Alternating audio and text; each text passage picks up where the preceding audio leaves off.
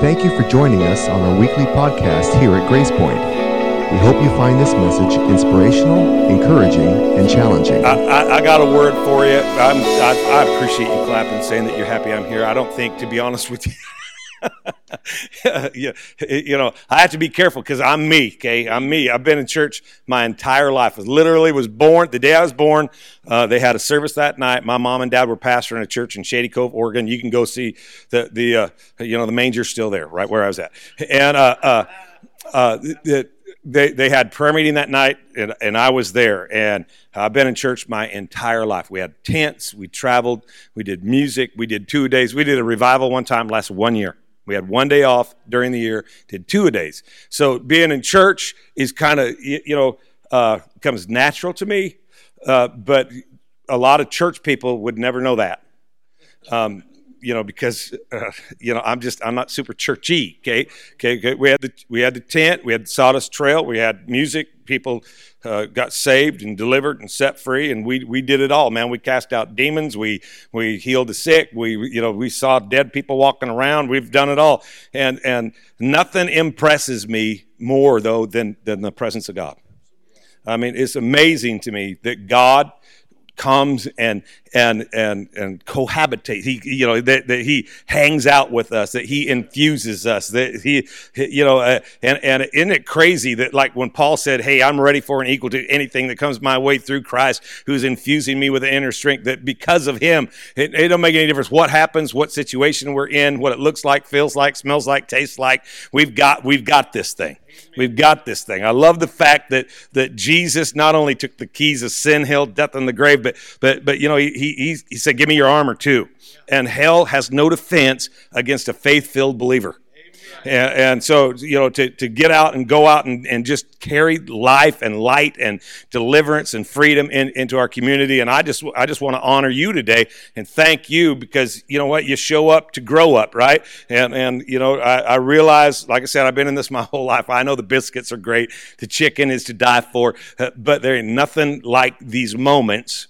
And these moments, I really think that there's something different about a moment like this, because I think that God impregnates moments with purpose. Okay, and there's a piece of time that there's just something dropped in there, and when we get it, it doesn't change us for a minute, but it changes us for eternity. And and opens our eyes to see stuff that we couldn't see before. It's like revelation, or a rhema. When the word of God comes and in the form of a word from God. And all of a sudden it changes, and it's got life, and it's got spirit in it. And now I can see stuff I couldn't see before. And what's awesome is that when you can see stuff you couldn't see before, you could go places you couldn't get before. And you can reach stuff you couldn't touch before, and you can accomplish stuff you couldn't even start before. And I'm telling you that it's in a moment like this that God has the ability to do something amazing in our life. So I want to encourage you to just kind of open up for a minute, maybe, because there ain't nothing new in that book. But we know, you guys know your Bible. Romans 10:17, faith cometh by hearing. I was taught it this way. My dad taught us this way, that faith cometh and cometh and cometh and cometh by hearing and hearing and hearing and hearing the Word of God, right? And hear isn't to listen to, but it's to grab hold of a fresh understanding. It is to change. It'll change everything. Rhema changes everything. When that word comes alive. My dad, he was sent home to die with cancer in 1980, and he had been through chemo and radiation, and they'd burn his heart in half, and he had a tube up his nose to feed him, and they sent him home basically, hey, we've done everything we can do. And he's so weak, his head would fall over. He had to push it up with his hand, and it was hard to watch because he was a pretty big man. He was a logger, prize fighter, drill sergeant. He had been through a lot of stuff in life, but he was a word guy, and every day of my life, we always read a chapter of Proverbs, start the day, every day of my life. He hadn't been that way before I come along, in reality it was Jesus, but I used to always tell him it was me. And we would read chapter of Proverbs every day. I don't know what month it was, but it was the fourth day, because he was sitting in that chair. And he was reading, and it said, "My son, hearken unto my words, let them not depart from thine eyes, for their life to those that find them, health and healing to all their flesh."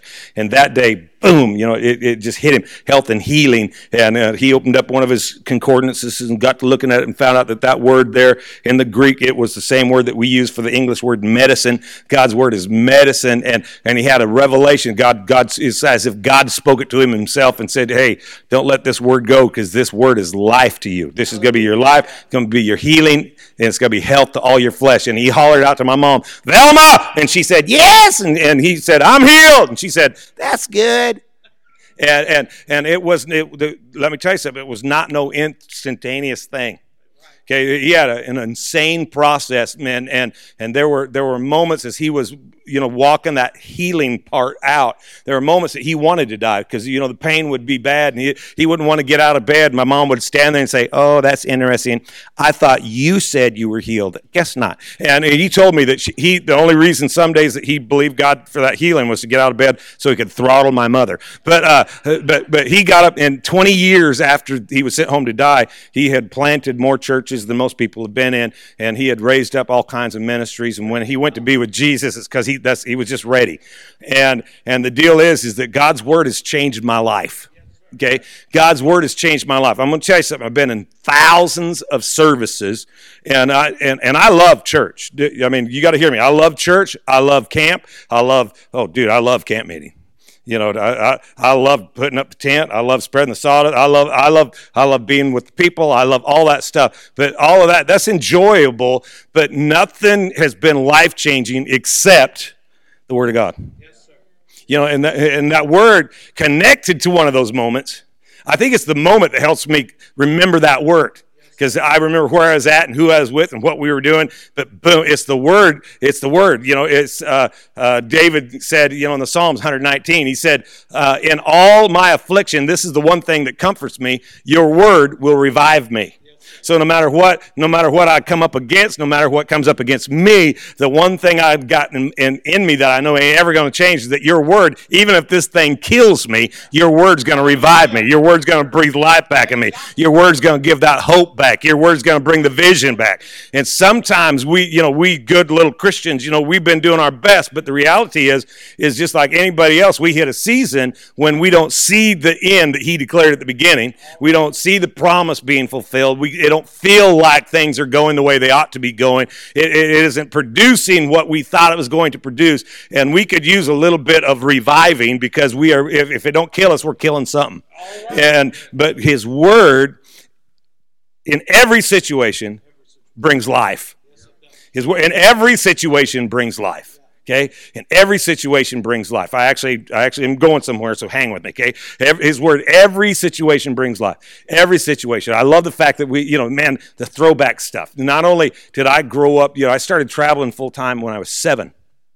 And just traveling around, I play guitar, and my sister, she was when I was 7, she was 9. She sang. My brother was 9 years older. He was only with us a couple of years because as soon as he turned 18, he was out.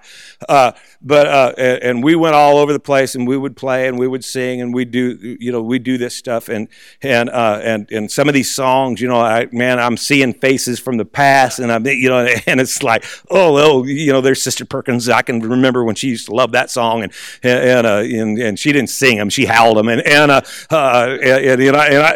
of these memories, and it's like it's flooding, right? But we're in here and we're singing, we're standing on holy ground, and I know that the presence of God is in this place.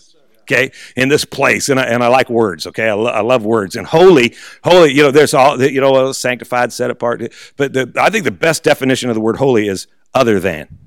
Right? Other than, because God's holy, He's other than any other power, any other being, any other source. There ain't nothing like Him. And that makes Him holy. He's set apart, He's sanctified, He's holy, He's pure, He's clean, got it. But He's other than. And we're standing on holy ground. So in other words, this ground ain't like any other ground anywhere. Right? This is a holy place. This is a holy place. This ain't like a normal place.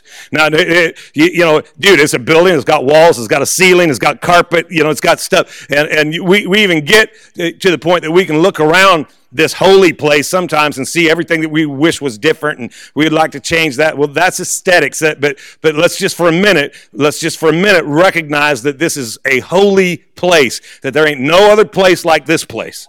Okay, this is the place that God's chosen to place His name, right? This is the place that we come to, and we come together in one place, right? One mind, one accord. So we're in this place, and God's going to do something, and there's something awesome about this place. Okay, there's something awesome about this place. I love your pastor. And I can tell he's going to be a deep spirited friend. Okay, we're going to build great relationship. It's going to be awesome.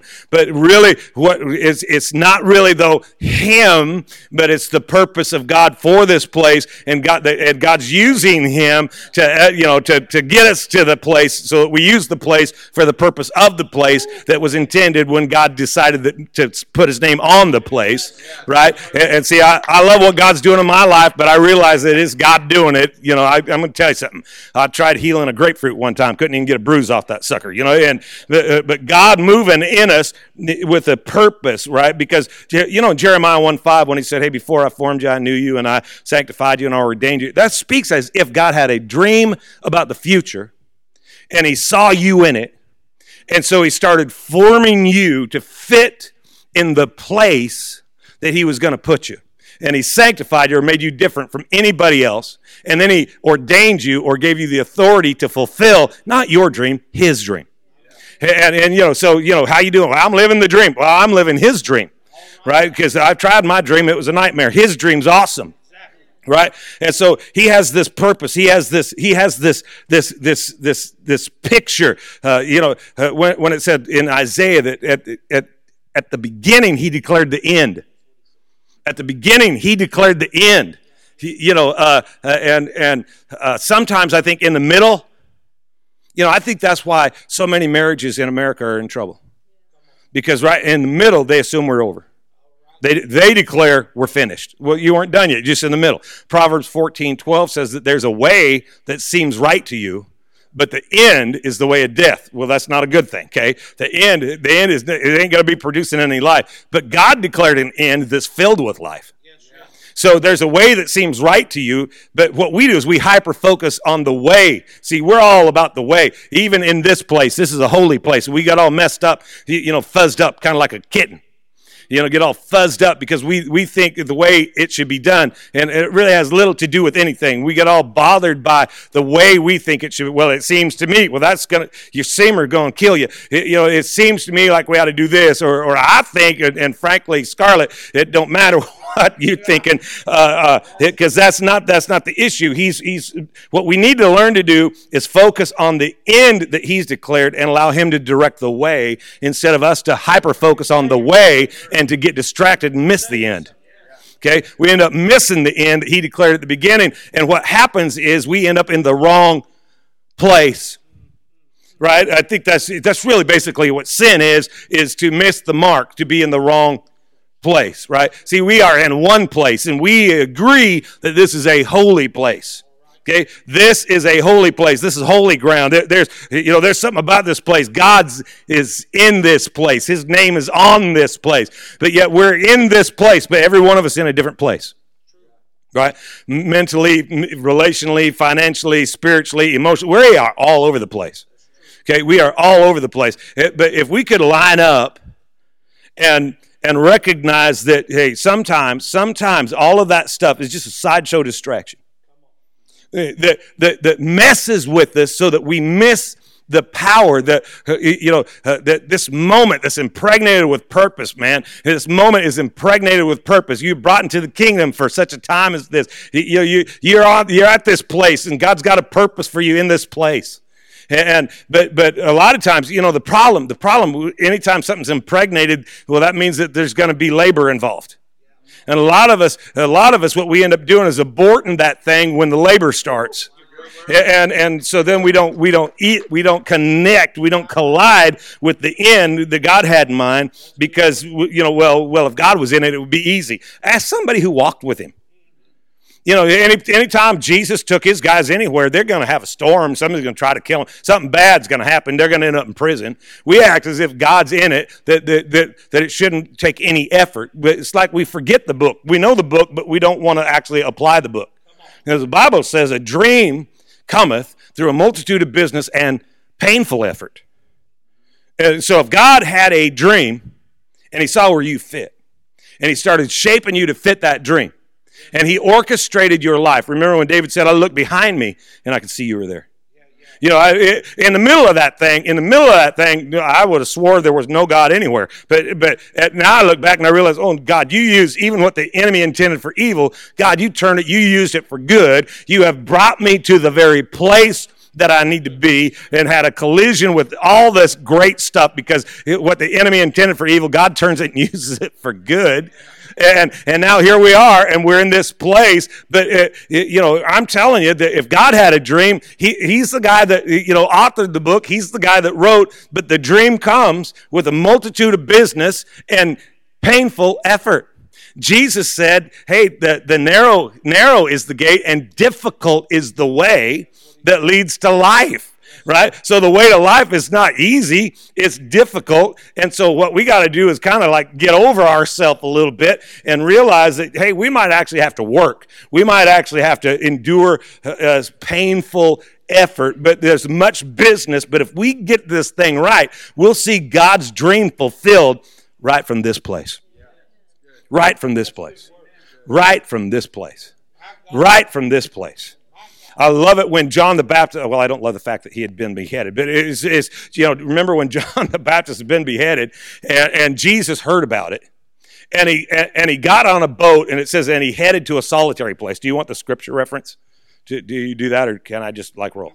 Okay, I'm just going to roll. If you want the references, I'll give them to you, but it's just easier for me to just like, okay, I preach like a cross-eyed javelin thrower. Okay, we have no idea where this is going, but I'm going to make several points, okay? Jesus got into a boat and headed to what he called a solitary place. Okay, he's headed for a solitary place, but the people had heard that Jesus was headed there, and so they went on foot and they beat him there, and he's looking for a solitary place, but when he got there, it wasn't a solitary place, it was a crowded place. And he steps out into a crowded place, and he sees all of this need, and there's sickness, and there's suffering, and it says, and he cured all their sick, right? And so he's looking for a solitary place. He gets there, it's a crowded place. Not only is it a crowded place, but it's kind of a sickly place. But he also caused it to become a healing place. And then the disciples came, and they literally said, this is like it right there. He's looking for a solitary place. He sees they're sick. He heals their sick. And the disciples, the followers, the crew, they said, this is a dry and desolate place. Okay, now he's just healed all their sick. Okay, he's doing amazing things. And there's like, this is a dry and desolate place. Better send these people away because they're hungry. They had no idea whether anybody was hungry or not. They weren't worried about the people. They were hungry. Okay, they were hungry. They were still thinking about themselves and get rid of the people. And isn't it odd? It's weird to me. I've been in church my whole life, and that's what we gather to do, is to gather people to bring people in, elevate people. But yet, if we're not intentional, we reach the spot where, hey, send the people away so that you can deal with what I want. There's something in me that I think needs to be fed. Would you please send those people away so that you could be with me? But that's not the intention. That's not the purpose. That's not the culture of heaven. It's not the way when he said, "My thoughts aren't your thoughts." We can prove that, can't we? And he's like, we're not sending the people anywhere. You don't send them away. You guys feed them. And remember, he said, you feed them and don't make them leave. And they said, we ain't got nothing. Okay, we ain't got anything. We got one Lunchable. Okay, and we have to steal that from a little boy. And he said, okay, bring it here. And he had the people recline. I love some of the different versions because they had the crowd recline. And I just want to say this to you, that if you're not engaged in serving, if you are reclining, you're not part of the committed, you're part of the crowd. Okay, just want to throw that out there, and that might be something that you're going to repeat to somebody else. Okay, I don't know. Surely none of this applies to any of us. Because, I grew up in church my entire life, and I have great friends that were right there with me. They've been in all these services too. The weird thing is they've never heard one message that actually applied to them. Okay, but so that probably wasn't for any of us. But you don't want to be part of the crowd. You want to be part of the committed. Okay, I mean, there's a day or two that you can be part of the crowd, but it ought to be a day or two. Right? I mean, it's a day or two. And then all of a sudden you show up and you grow up and you start, and you lean in, right? You just lean in, you get going. And they don't send those people away. And he takes that Lunchable and we know, and there's all kinds of marvelous messages because he took it and he prayed and he thanked and he broke it. Well, the thing I think is awesome is that he handed it right back to the guys that said we ain't got nothing and made them feed in the neighborhood of 20,000 people with it. And then there was, the baskets, the leftovers. I mean, it's not weird that Jesus, in search of a solitary place, wound up at a crowded place that was a very sickly place that became a healing place that they described as a dry and desolate place that he caused to become a place of abundance. And so you would think that right about now, okay, these guys, they got it, and he's feeling pretty good about that because there ain't no way that you could be at this place and not see what this place is going to do. And so he says, okay, let's go, let's head, you guys get in the boat, I'll meet you out there. And he went back and dealt with the crowd. He sent the crowd away. He went to a solitary place. He prays, and then he goes out to meet them on the water. And they've got Evinrude, and he's got Reebok, and he's going to pass them now. Okay, and he's walking on the water, and the seas are tossing around. Remember the story? The seas are tossing, the wind is blowing, the boat's bouncing, and they see Jesus coming, and it says that they were gripped with fear. You know what I think is interesting? Is that it's not the storm that has us nervous. It's the entrance of the presence. Here comes Jesus, and they freak out. It's like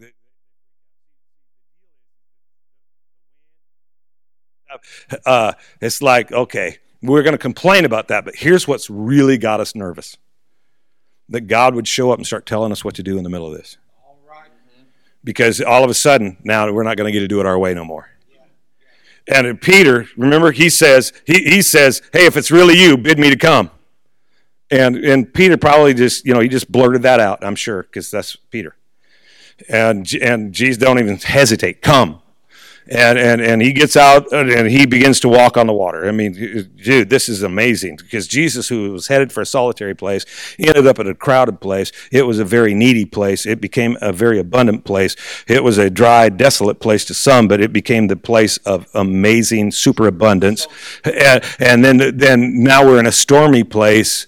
But it's a place where I heard God, and it's a place of obedience, and now it's a miraculous place. But he began to sink, and we know why, because he began to look at this place, and he forgot about the presence, right? He forgot who was with him, and he started looking at where he was. It was where he was became more focused than who he was with.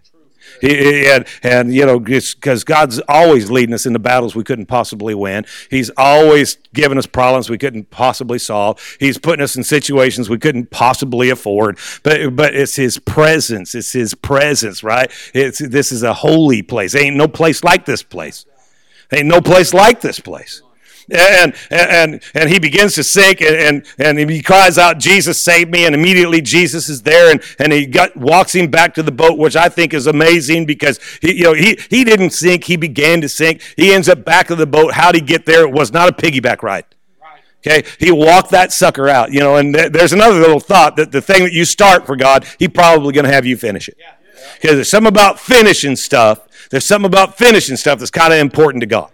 And Daniel 11:32 says the people that know God, they're strong and they do exploits, right? And in King James, exploits is in italics, which means that it ain't in the original text. So what it really says is the people that know their God are strong and do.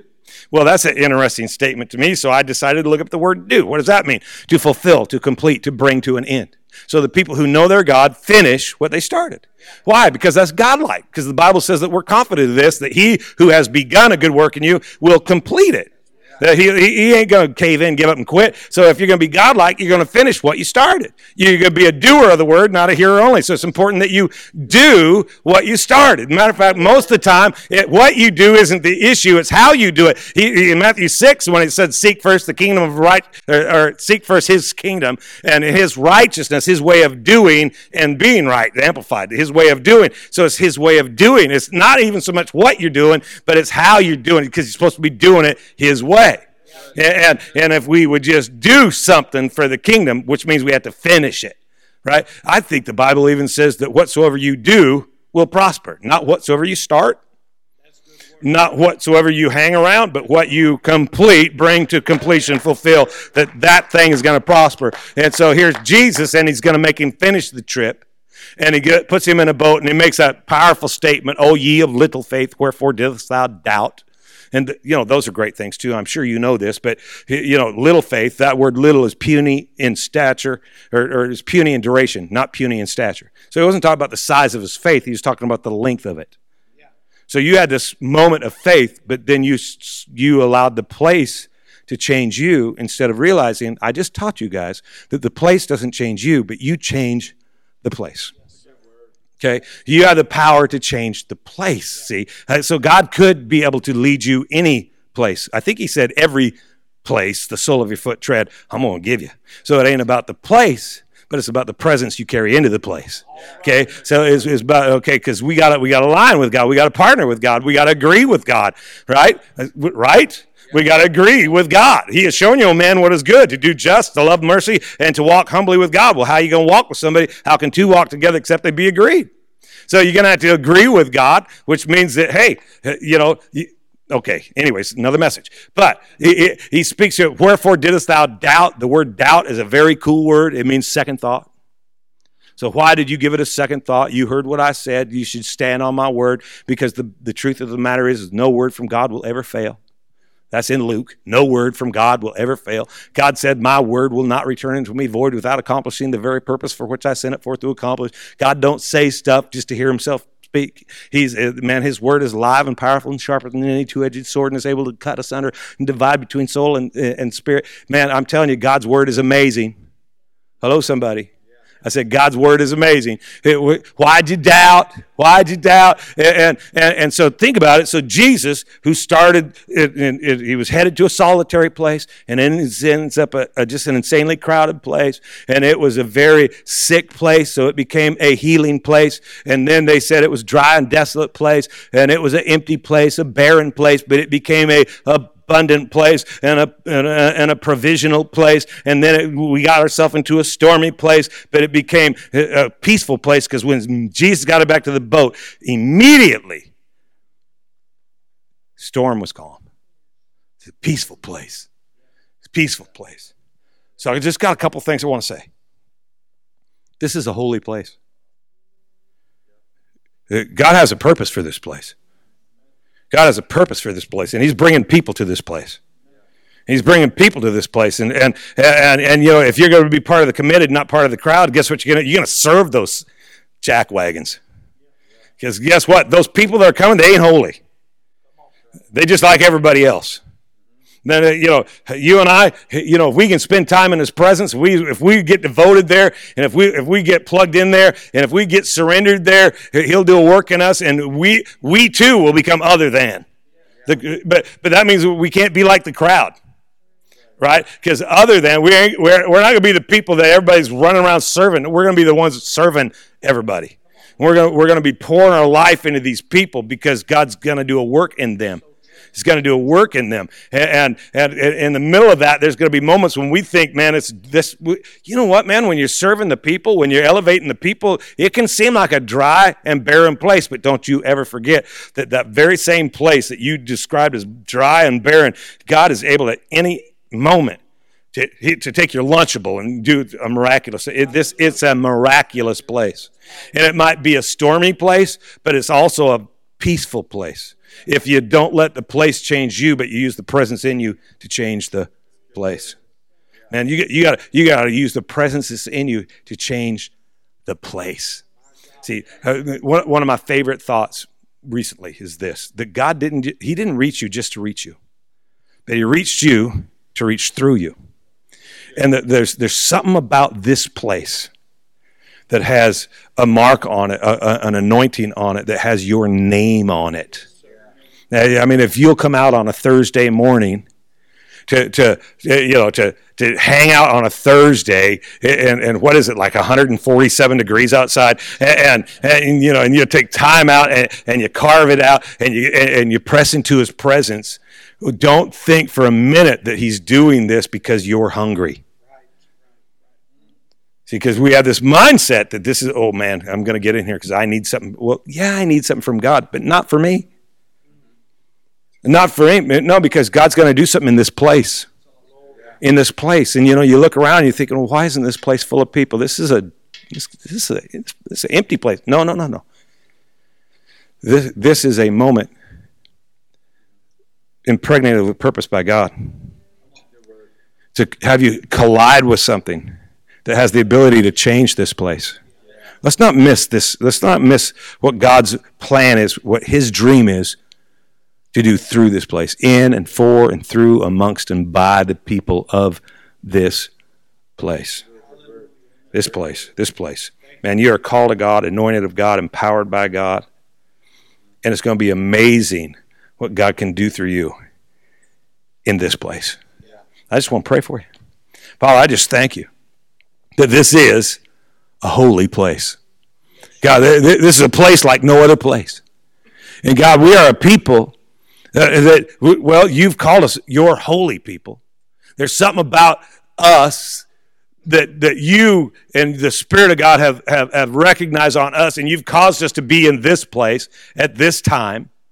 God, that we might have a collision with purpose and destiny. And I pray for the people of this place. And God, I know that there's needs represented here, but I also know, God, that as we press in to hear the word of God, that you cause those things to be handled, to be taken care of, that you do for us, that if we seek your way of doing it, you handle all those other things. So God, I thank you that while we've been here right now, that you've already been at work. You're meeting needs. You're calling, kids that are running crazy back to the kingdom of God. You're causing strength to come to weakened bodies. You're causing hope to come to places that hope has been leaking out. But God, you are refilling, restoring, renewing, refreshing, and reviving today. We thank you that your word is the thing that we cling to in the midst of all of our afflictions. Your word revives me. So revive us today. And God, use us as an instrument. Use us. Use us, God, in this place. God, I just declare over this place a new freedom. Lord, a level of breakthrough that this place may have never seen before. And God, not because I'm praying it, but God, I sense it's your heart for this place. That there would be something attractive about this place that people that we don't know, that we don't even know where they came from, but they're going to wander into this place. God, help us be prepared and ready.